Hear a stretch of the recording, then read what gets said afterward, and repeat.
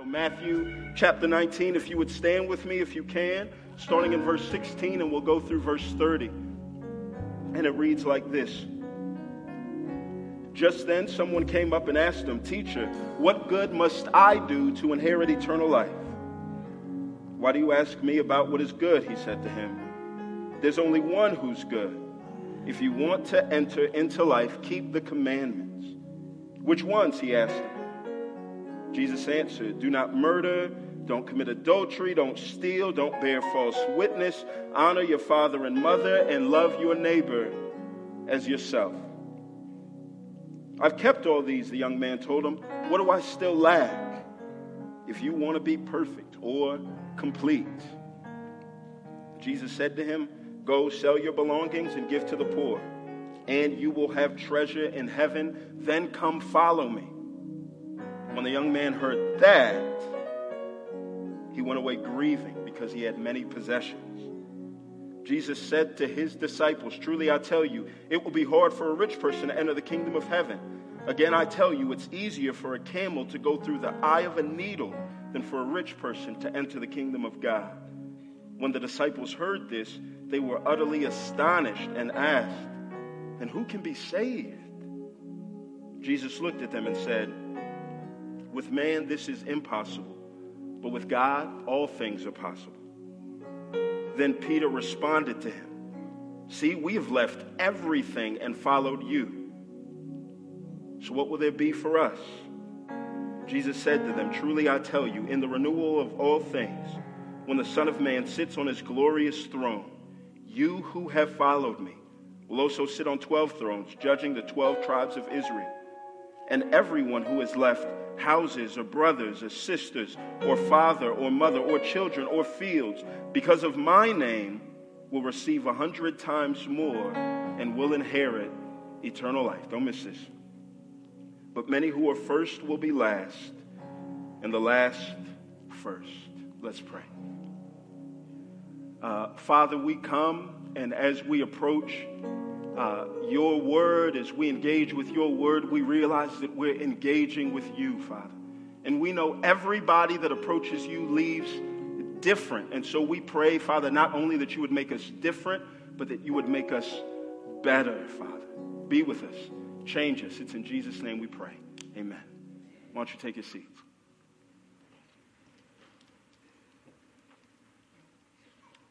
Sometimes solving a problem is as simple as turning it upside down. Sometimes solving a problem is as simple as putting it in a mirror and realizing that you've just had it backwards the whole time. I don't know if you grew up like I did, but I remember the frustration and horror that would come sometimes when I walked into school and I looked to my group of friends, the people that I expected to love on me and to give me affirmation, and they would respond, and their first words out of their mouth would be things like, "You're ugly. I hate you. I don't want to be your friend.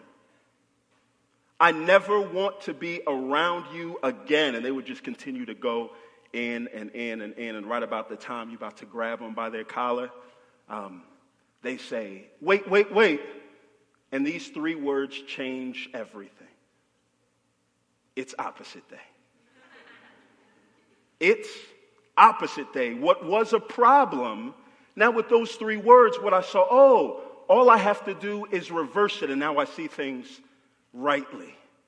You were really saying that I'm beautiful. And when you said you hated me, that was you saying that I'm loved. When you said that you didn't want to be around me, what you said is that you didn't want me far from you. This problem that I had was fixed by reversing it. And the angst that I felt on the inside was replaced with a smile, because I had a lens to interpret it. For everyone in here, I want you to know that today is for those of us in here that may not have heard those words from God. "I hate you. I don't want to be around you. I don't like you." But you felt those feelings from God because of the way that your life has panned out. that you felt like, God, I'm doing the right thing. I'm trying to do all of the right thing. You were the person that I was supposed to go to for the affirmation. And it seems like whenever I come in, all I get is things that seem like you want to push me away. My relationships don't go the way that I want to. My marriage is falling apart. My finances are not working. God, it feels like you hate me. And I want you to know Matthew 19 is settled right here in this book. In a place where Jesus has just done the miraculous for a few years, and he's taking the 12 disciples, and as he's on his way to death, they're on this road trip with him. It seems like Jesus just continues to give them bad news after bad news after bad news. He's going to die, he's going to die, he's going to die. And if you follow and stay with him on this car, things are actually going to turn out the same way for you. But Jesus also, in the midst of all of this, says, no. Although I'm going to die, he's giving these predictions that he's going to raise from the dead. Jesus is never going to talk about his death without mentioning resurrection. But the disciples hear and are consumed with his death, with these hard times, and they feel this angst. And what Jesus is trying to say to them, the same thing, or is the same thing that he's trying to say to us. Don't prematurely exit the vehicle. Don't eject. Don't turn your back on him, even though it feels like things are going wrong. The message of the kingdom that he gives is that it's opposite day. Or if I could put it in the way that the Bible says it is, many who are first will be last, and the last will be first. Or if I could put it in a phrase, the main point that I really want you to leave with is this. In this broken, fallen world that we live in, Jesus sets things right by turning everything upside down. Jesus sets things right by turning everything upside down. And if we grasp that and take that lens, it'll drastically affect the way that we live in God's world. In the kingdom of God, one of the things that we see very early on is, hear this, everybody that approaches Jesus leaves different than when they came. I did not say they leave better than when they came. I said they leave different. Matthew 19, starting in verse 1, it says this, look, when Jesus had finished saying these things, again, he just talked about how humility is the glue that holds the community of God together. He departed from Galilee and went to the region of Judea across the Jordan. Remember, he's on his way to his death. Verse 2, large crowds followed him and he healed them there. Everybody that was helpless, hopeless, and broken that approached Jesus left made whole. People come and leave different. But it's not only the helpless and hopeless that approach him. It's also the proud and the haughty. Verse 3 says this. Some Pharisees approached him to test him. They asked, is it lawful for a man to divorce his wife on any grounds? You saw that phrase right there? Some had approached him to test him. That there is a way to approach Jesus where your aim is not to get anything from him, but have him come alongside and co-sign what you want to do. So this is how we would fit in here. We wouldn't approach him with a question like this, because there's a context that shaped that. But there's a way to test God, and that's this. I've got a major life decision to make. The Bible is abundantly clear about what I should do. But I already have my mind made up. And I go to people and counsel, and I listen to sermon after sermon after sermon, or thing after thing after thing after thing, until I find what agrees with me. That's a prideful way to approach the text. It's saying that I know what's right, and I just want to find what I need to find in here to help me continue to do what's right. And listen, everybody that's proud or haughty when they approach Jesus. They leave different. They leave humbled. That what Jesus is going to do is he's going to turn or change this world. He's going to fix this world by turning everything upside down. And what Matthew 19 does, and we're just going to fly over this text. So there's going to be a lot that may be unclear at the end. And that's good because it gives you a great impetus to study what the rest of this text is about. I'm just trying to help us see as we fly over what are the things that are clear. And in Matthew 19, what Jesus is going to do is he's going to take these categories of people, men, women, married, single, adults, children, rich, poor, and in a society that favors one over the other, Jesus is constantly going to flip this on his head. He's constantly going to turn things around, right? Look how that plays out here. 19, verse 1 through 3, they come to him with a question about divorce. And they say, is it lawful for a man to divorce his wife? Hear this, on any grounds. They're asking him about process and instruction. And Jesus says this in verse 4. Haven't you read, he replied, that he who created them in the beginning made them male and female? And he also said, for this reason, a man will leave his father and mother and be joined to his wife, and the two will become one flesh. So they are no longer two, but one flesh. Therefore, what God has joined together, let no one separate. Verse 7, and then they go, why then did Moses command us to give divorce papers and to send her away? Here's what takes place right here. In this society, even amongst the people of God, it was natural in this time for people to live in what's called a patriarchal society, right? And that was where, if you take a man and a woman and say which one is worth more, people say, of course the man. So you give him freedoms and things there. And in this day and age, it was possible for women to be treated as property, not as people. So what would take place is there were these two schools of thought based on Deuteronomy 24:1. It'll be right here on the screen.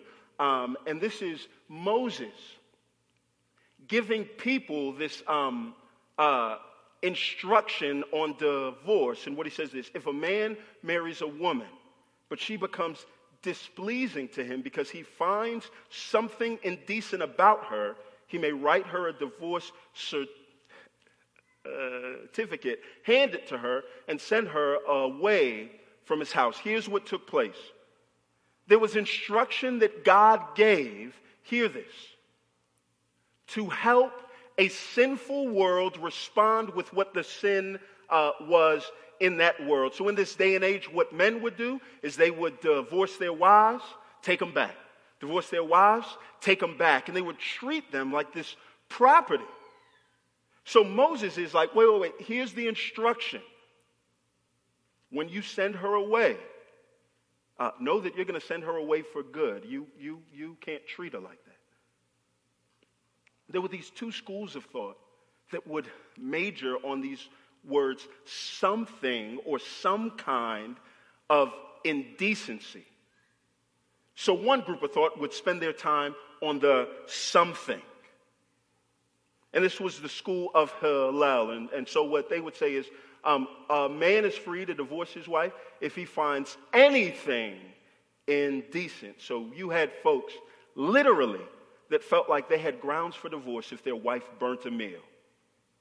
So if you burned the toast, sweetie, you're out of here. There was another school of thought that spent their time on indecency.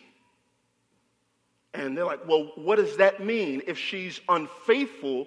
And then they broadened the definition of that term and they would send them out. And so you have this group trying to talk about what are the right instructions. And do you know what Jesus does?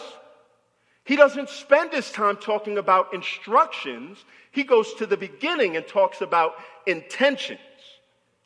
No, this was God's purpose. God's purpose was creating a family. God's purpose was permanence. God's purpose was giving dignity and value to the woman. And so he's going to go to them and say, y'all that are supposed to spend your time reading, haven't you read? And Jesus is going to say, before we get into any conversation about instructions, let's start with intent. Let's start with what God wanted. And in this, what he does, hear this, is in a culture that would diminish the value of women, he turns it on its head and flips it up. Now, this text and this sermon is not about divorce. So I'm going to say 4 quick things that will guide our time, and then we are going to move on. The very first one is this: God hates divorce because it's harmful. What we're not saying is that there is never a just reason for divorce. But what I am saying is that divorce always causes collateral damage because it rips apart something that God meant to be permanent. Moses' instruction was meant so that people wouldn't go lightly or hastily into divorce. That's one. 2, counsel and not one sermon is the best way to go about if you find yourself at a place where you feel like that's the only option, right? Counsel is this: somebody that sits down and says, look, here's what all of God's word says about this for your one circumstance. A sermon is just, this is what this one text says to all of you. So if you're here and you're struggling, and you hear this, oh, we can divorce if there's immorality that's going on and you feel like that's the silver bullet, that's all I need to move forward, I want to caution you and say, this isn't all the Bible says about it, so it's not all that you need to hear. 3, and I want you to hear this one. As Jesus goes in verse 8 and says, Moses permitted you to divorce your wives because of the hardness of your hearts, but it was not like that from the beginning. I tell you, whoever divorces his wife, hear this, except for sexual immorality and marries another, commits adultery. Here's the third thing, and it seems so plain, but it's so needed in the world that we live in. Sex is never just sex. Sex is something very spiritual meant to testify to the reality of God taking 2 lives and making them one. So the introduction of another sexual partner into marriage, the reason why Jesus says that would be grounds for divorce, is all it is affirming the reality that somebody did something that at its very core creates a union and can start to sever these ties. Sex is never just sex. And so I want you to hear this. Pornography is not just porn. The effects of it are not just as simple as clearing your browser history. That is not cleaning your heart, and it won't fix your marriage. It's something special and supernatural. But I do want you to hear this as well. You have this group of folks saying, well, why did Moses command them to divorce? And Jesus says, Moses never commanded it. He allowed it. So even though something as deep as the intimate betrayal of adding another sexual partner, visual or physical, into the marriage, even though that's deep and it can cut deeply, though you may have grounds for divorce, it doesn't mean that you have to go there. Here's the fourth thing that I want to say. If you are not eager to forgive, then you can forget about intimacy. Because the greater the intimacy, and I want you to hear this, the deeper the wounds. What I am not saying is that divorce is never justified. That's not what I'm saying. What I am saying is that based on what the Lord says here, that there does seem to be a lot of room for failure and errors and sin to take place in the context of a marriage, and that marriage to still be sustained. It is no coincidence that when the Lord Jesus talks about the relationship with us, his church, he uses the metaphor of marriage, a husband and a bride. Those are 4 quick things. And I bring all of that up to say, here you have Pharisees talking about the right way to divorce, and Jesus is talking about the beauty of marriage. And in so doing, what he helps us to see is that often when we come to God or when we approach him, we're content with too little. We settle for too little.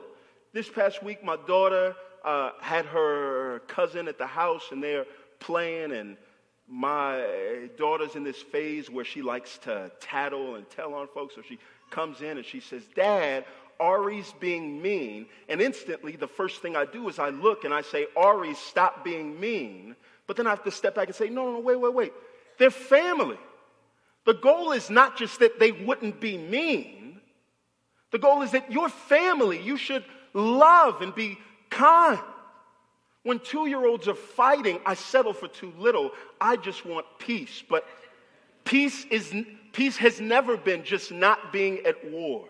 Peace has been something different.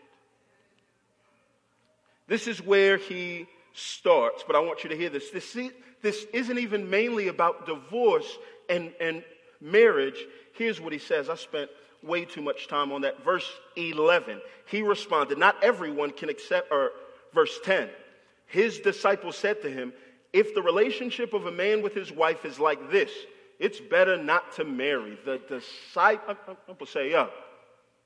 So if we don't have this out that we just thought that folks had, it's better if we just stay single." And Jesus says, "Not everyone can accept this saying, but only those for whom it has been given. For there are eunuchs who were born that way from their mother's womb. There are eunuchs who were made by men, and there were eunuchs who have made themselves that way." Hear this. "Because of the kingdom of heaven, the one who is able to accept it should accept it." Here's what Christ does. In this day, eunuchs were thought of as a lower class of citizen. A eunuch was a man who was castrated. So he brings up these 3 groups of men, and the first one is this. There's some that are born that way, so they won't get married or reproduce. 2, it says this, there are some who were made that way. What they did in this day and age, people had already seen the Bodyguard, and they knew that if Kevin Costner is protecting Whitney, that she's going to fall in love, and these kings that didn't want her to fall in love say, "Hey, we're going to make sure that storyline is not reproduced in this household." So they would make them eunuchs. That's what he means, made by birth. People that were meant to protect something precious. But then he says this third thing, and I want you to hear this. There's some who've made themselves that way for the kingdom of God. Hear this.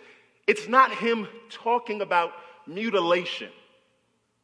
In the same way that when he says, if your right hand causes you to sin, cut it off. He's referring to determination. That there are people that are so convinced that for me to give the most glory to God in this life and to live free to be able to serve God, that I want to be single for the rest of my life. Jesus embodied that. Can you imagine how hard it would have been to have been married to Jesus? Where if you're ever in a fight, you always know that you're wrong, right? The Apostle Paul, listen, he chose to embody that. So the one man on earth that embodied the kingdom of God greater than anybody else, and the one man on earth that from a written capacity explained the kingdom of God better than anybody else, both choose to use this gift. Singleness is not a curse. You are not half a person if you're single. You are a whole person. As long as it's there, it's a gift. Some of y'all say, well, God, give me the gift receipt, right? Because I'm ready to take this back. But I do want you to know, hear this. Look. Paul got the same questions that you did when you went home for Christmas. Paul, when are you going to meet a nice young lady? Like, their world, like ours, diminishes this and says, why would anybody choose it? And Jesus is saying, listen, I'm going to turn this up on its head. People that are despised, I'm going to show the unique advantage that they have. Then he's going to go on here, look, and talk about children, right? We talked about that last week. Kids don't get the good pizza, they get the bad pizza. Our world despises them, but Jesus is saying there's an advantage that they have. They know they're weak and dependent and needy. And so what he's going to say is that the kingdom of God belongs to people like this. It's an advantage. He turns it on its head, and then he gets here to the rich young ruler, and we are going to spend a bit of time here. In verse 16, it says this. Look, just then, someone came up, hear this, somebody approaches Jesus and asks, Teacher, what good must I do to inherit eternal life? Christ tells him, do the commandments. 18, look, this man says, which ones? Hear this. What's most important is not what Christ says. It's what he leaves out. Look here. Jesus answered, don't murder, don't commit adultery, don't steal, don't bear false witness, honor your father and mother, and love your neighbor as yourself. The 10 commandments are split in half. Verse 1 through 4 have to do with your view to God. 5 through 10 have to do with your love of neighbor. What does Jesus say here? Gives them all the ones that have to do with your love towards neighbor. And what does this man say? I've kept all of these, the young man told him. What do I still lack? 21. If you want to be complete, Jesus said to him, go sell your belongings and give to the poor, and you will have treasure in heaven. Then come follow me. When the young man heard that, he went away, look, grieving because he had many possessions. Essentially, what Christ said was this.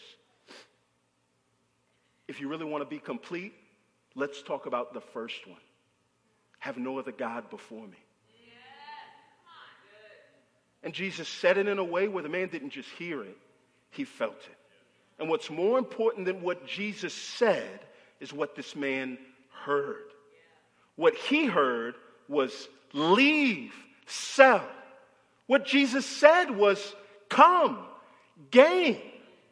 And that's what idols do. Hear this. They distort how we hear the commands of God.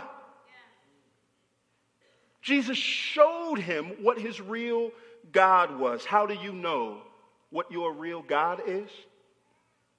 Think about what would cause you great grief if God told you to let go of it.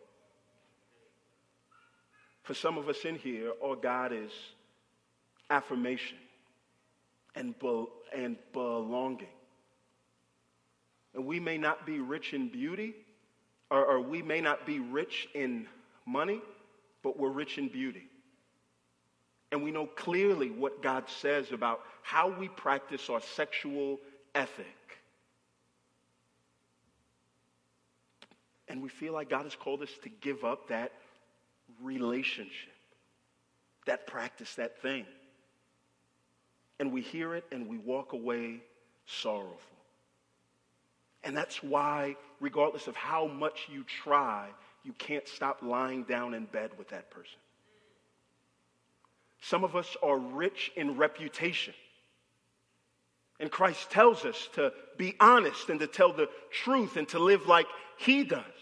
But when we find our reputation attacked, that's why we can't stop lying to everybody else, because we can't imagine letting that go.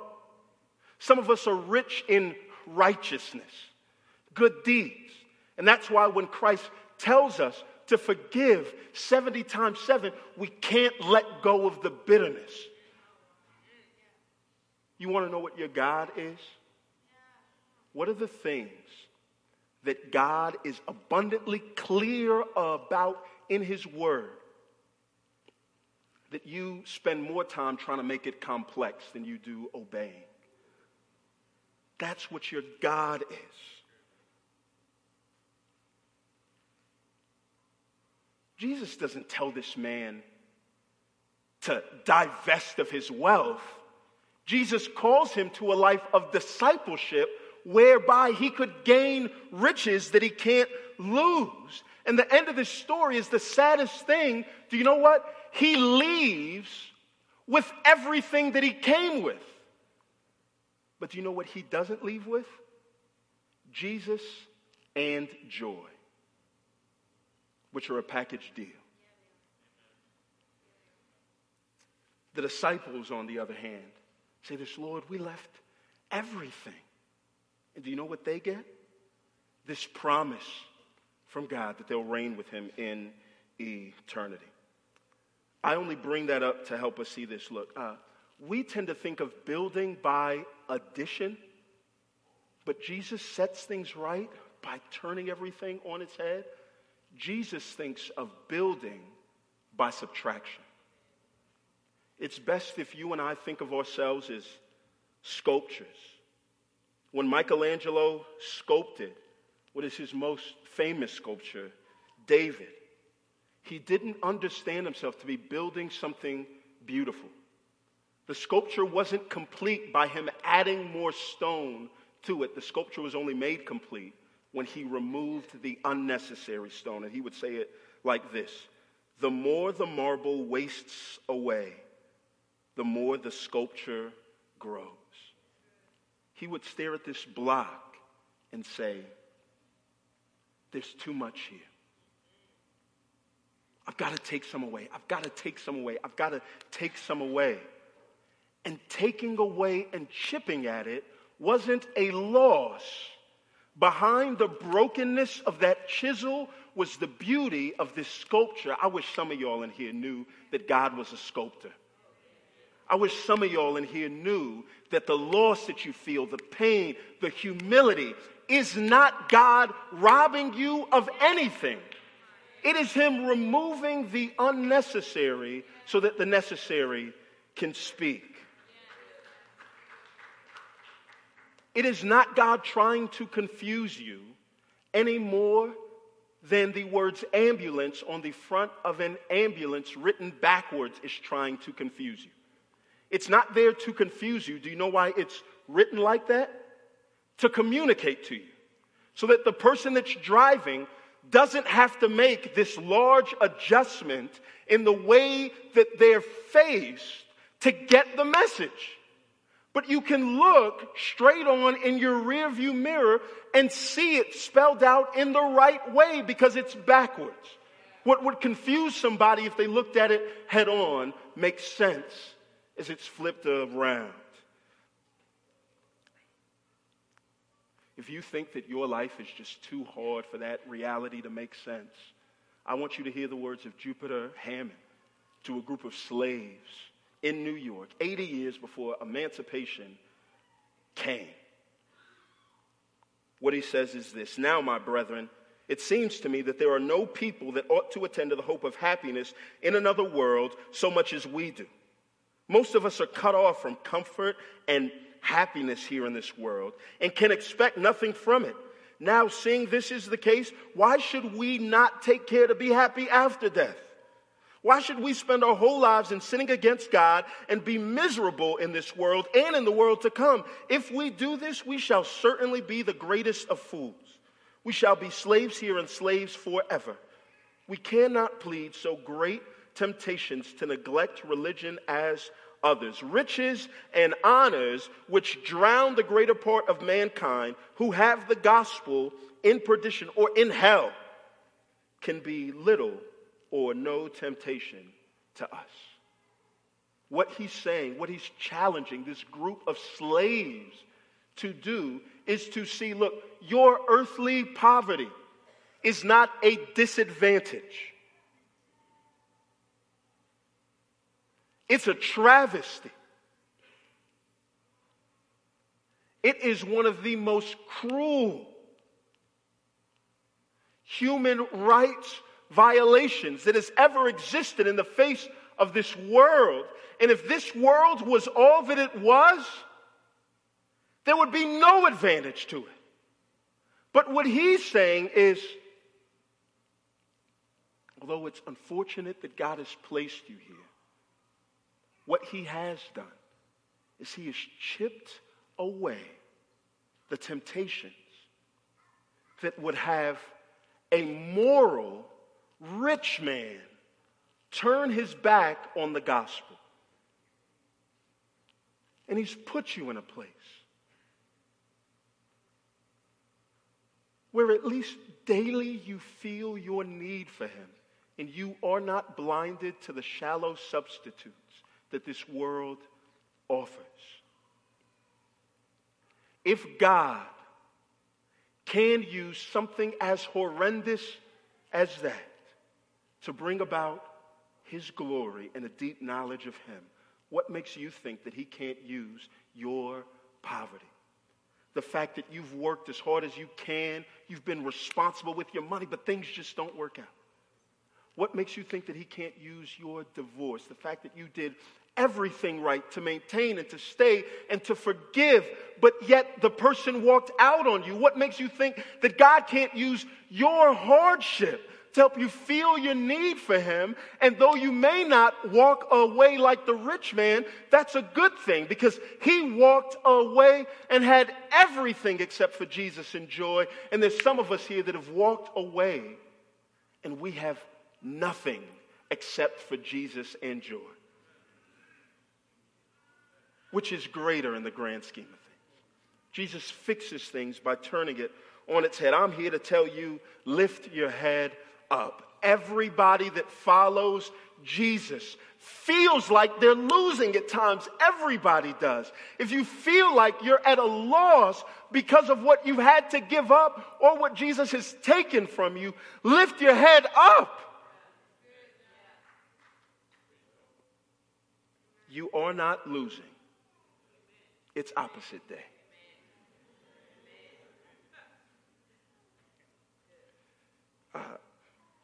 While that may be good news, it's not the end of the sermon. Because everybody that approaches Jesus leaves different. And good food put in a dirty container can become contaminated. This good truth, hear this, put in hearts that are sinful can be contaminated. And here's what I mean by this. Exodus chapters 1 through 19, do you know what God does? He goes to an oppressed group of people. He tells them, lift their head up, and he saves them. Tells them, you are greater and you have more dignity than what your oppressors said about you. And they lift their heads up and he saves them. But then God says this, look, when you get into the promised land, I know I told you to lift your head up, but the danger is that in starting to lift our head up, one of the things that we could do is, instead of keeping our eyes focused on Jesus, we can start to look around and look down on other people. Listen, I'm not trying to make too much of this point, but in Matthew 19:27, look at this. Then Peter responded to him, see, we have left everything and followed you, so what will there be for us? And do you know what Jesus does? Jesus tells a parable. A parable is a prescription. Jesus does not give a prescription where there's not a potential problem. As Peter starts to look up and says, wait, look at our works.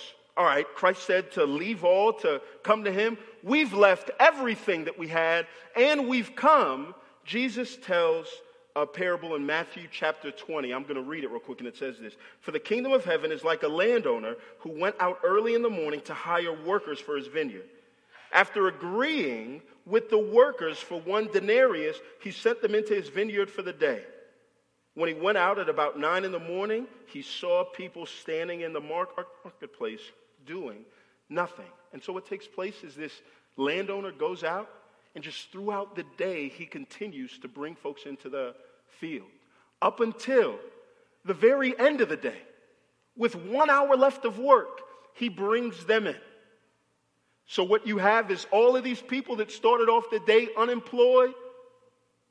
He tells the first one, you work for a full day and I'll pay you for a full day.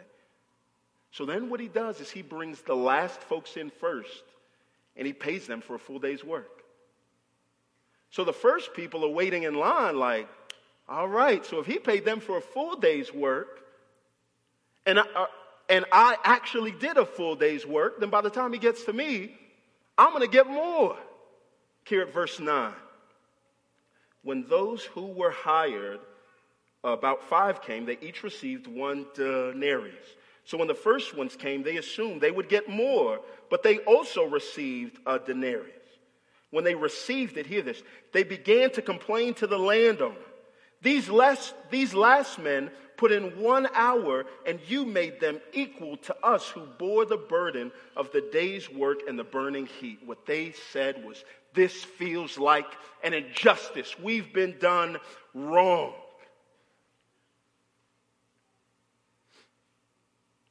This saying is unknown, but it goes like this. When you're accustomed to privilege, equality feels like oppression. And what you have, look, I want you to hear this. For all of us who are just told to lift your head up, it doesn't take long to get accustomed to privilege. These men were unemployed at the start of the day and were complaining at the end of the day, hear this, when they got what was actually promised to them. Verse 13, he replied to one of them, friend, I ain't do nothing wrong to you. Didn't you agree with me on a denarius? Take what's yours and go. I want to give this last man the same as I gave you. Don't I have the right to do what I want to do with what is mine? Or are you jealous because I'm generous? What he's saying is you aren't complaining about an injustice. You're complaining about my generosity, which says more about you than it does about me. I want you to hear why Jesus is saying this to a group of people who he just told to lift their head up. Because the danger can become, as soon as Christ talks about our inherent value and dignity and worth, it does not take long for the person that is oppressed to come out of oppression and become themselves an oppressor. It doesn't take long for our hearts to take what Christ says and twist it. Listen, we've all heard the objection when it comes to Christianity from people that don't quite understand what Christ did, saying things like, so you mean to tell me if a man who lives his whole life and does things that are wrong and is on death row and he knows that he's going to die, and just before he goes to the electric chair, he puts his faith in the Lord, that he'll be in heaven? And the person who spends his whole life trying to do what's right, never puts his faith in Jesus, he'll end up in hell? And what we have to say is, yes, I think that's what the Bible teaches and is clear on. That what you find is that we serve a God that is very generous. But hear this. As soon as you and I start to do what's right or start to do the right thing, the thing that we immediately do is start to create this hierarchy and set up these good deeds. And what Jesus is saying, hear this, is he wants to talk about the gospel in such a way that Christ came to save, that the only conclusion that you would come to is when you stand in front of him, you would have to say, so you mean to tell me nothing that I've done in the past up to this point counts? And there's two ways to hear that. Somebody could say it angrily. You mean to tell me nothing of what I've done counts? None of the good things that I've done, none of them count at all? And with steam flying from their ears, they could be angry. And Christ would say yes. Or what you could get is a repentant thief being crucified on a cross. Not with steam from his ears, but with tears falling from his eyes, saying, you mean to tell me nothing of what I've done in the past counts? And Christ would say, yes. It's the same message.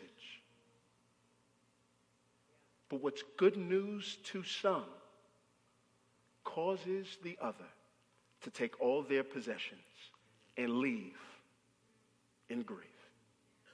Jesus sets things right by turning things on its head.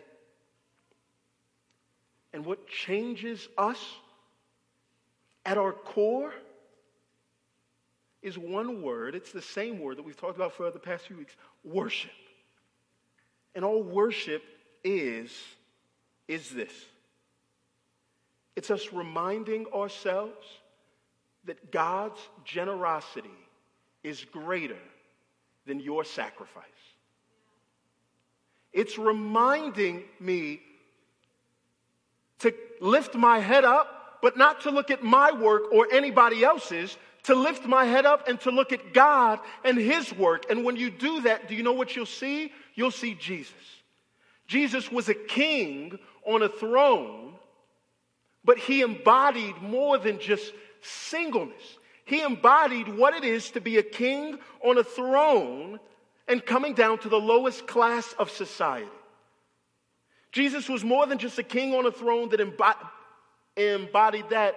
Jesus was a king on a throne in a perfect, harmonious relationship, fidelity with God himself. And he exchanges that to come to earth and to marry an unfaithful bride. You talk about giving up a lot. Paul's going to talk about Jesus, who had all the riches, gave it all up, traded places to come to the earth and to be poor, and not just to be made poor, but to die the death of a poor criminal who was robbed of the riches of beauty, the riches of reputation, and the riches of righteousness. You talk about being paid fairly for work. This parable at the end is just a muted expression of what God has done in Christ. These men were mad because you had a group of folks that worked part of the day and got a full day's pay. Jesus came, and none of us bore the heat of God's wrath and affliction. Jesus took all of that on himself on the cross for us. And do you know what we get? Not just a day's pay, we get eternity in paradise with him. We get a God who's going to make his home where our home is. God one day will have his mail delivered to the same street that your mail is on. You talk about unfair. In Jesus, what we get is him not just instructing us that God flips the value system of earth on its head. We have somebody that embodies it. So that when we get the blessings that he gives us, We don't look at our works at all, but we are reminded that weakness is the price of admission into God's kingdom. So anybody in here that would acknowledge it, that would just say, God, in and of myself, I'm morally bankrupt. God, I was proud and I came to you in pride, and you've humbled me. The humility that you gave me is not a punishment. It is God priming the pump for you to receive his grace with with gratitude. And y'all, above all else, it is this gratitude that causes you and I to go and to talk and to share.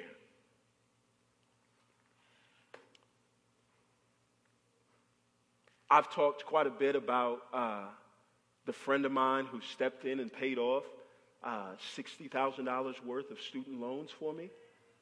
But I try not to talk about it too much, lest somebody come up to me and say, hey, I want you to introduce me to him. What I'll say is, I can introduce you to him, and you can admire him for his gratitude. But that was a one-time thing. I can introduce you to him, but he doesn't know you like he knows me, so he's probably not going to do it for you. I can introduce you to him, but he's got a limited amount of resources. So even if he wants to, he's probably likely not going to do it for all of us in here that have debt. So although I'm filled with gratitude for what he's done, my gratitude doesn't lead me to share, because I don't want you to expect something of him that he can't provide. I want to tell you about a God who paid off a greater debt. And the only reason that I'm up here is to introduce you to him, to tell you that what he did for me was not a one-time thing. What he did for me, he does it, but he knows you just as well as he knows me. I want you to know that there's nothing that you can do to get him to do that. He wants to do it because he's gracious, and I want you to know that he's already been clear, and he's made a promise that anybody that comes to him and cries out for their need will get the exact same treatment that I got. So in my gratitude, I'm eager to share that. In your gratitude, be eager to share it. That's a message that works especially well for people who have a troubled past, who want to desperately hear the words and come to the conclusion with tears in their eyes. They can say, so you mean to tell me nothing that I've done counts? And we can say with tears in our eyes, absolutely. Let's pray. Father, I pray that your generosity, above all else, would move us out of our seats and help us to go. Help us to be grateful for the work that your Son has done for us in Jesus Christ. It's in the precious name of your Son we pray. Amen.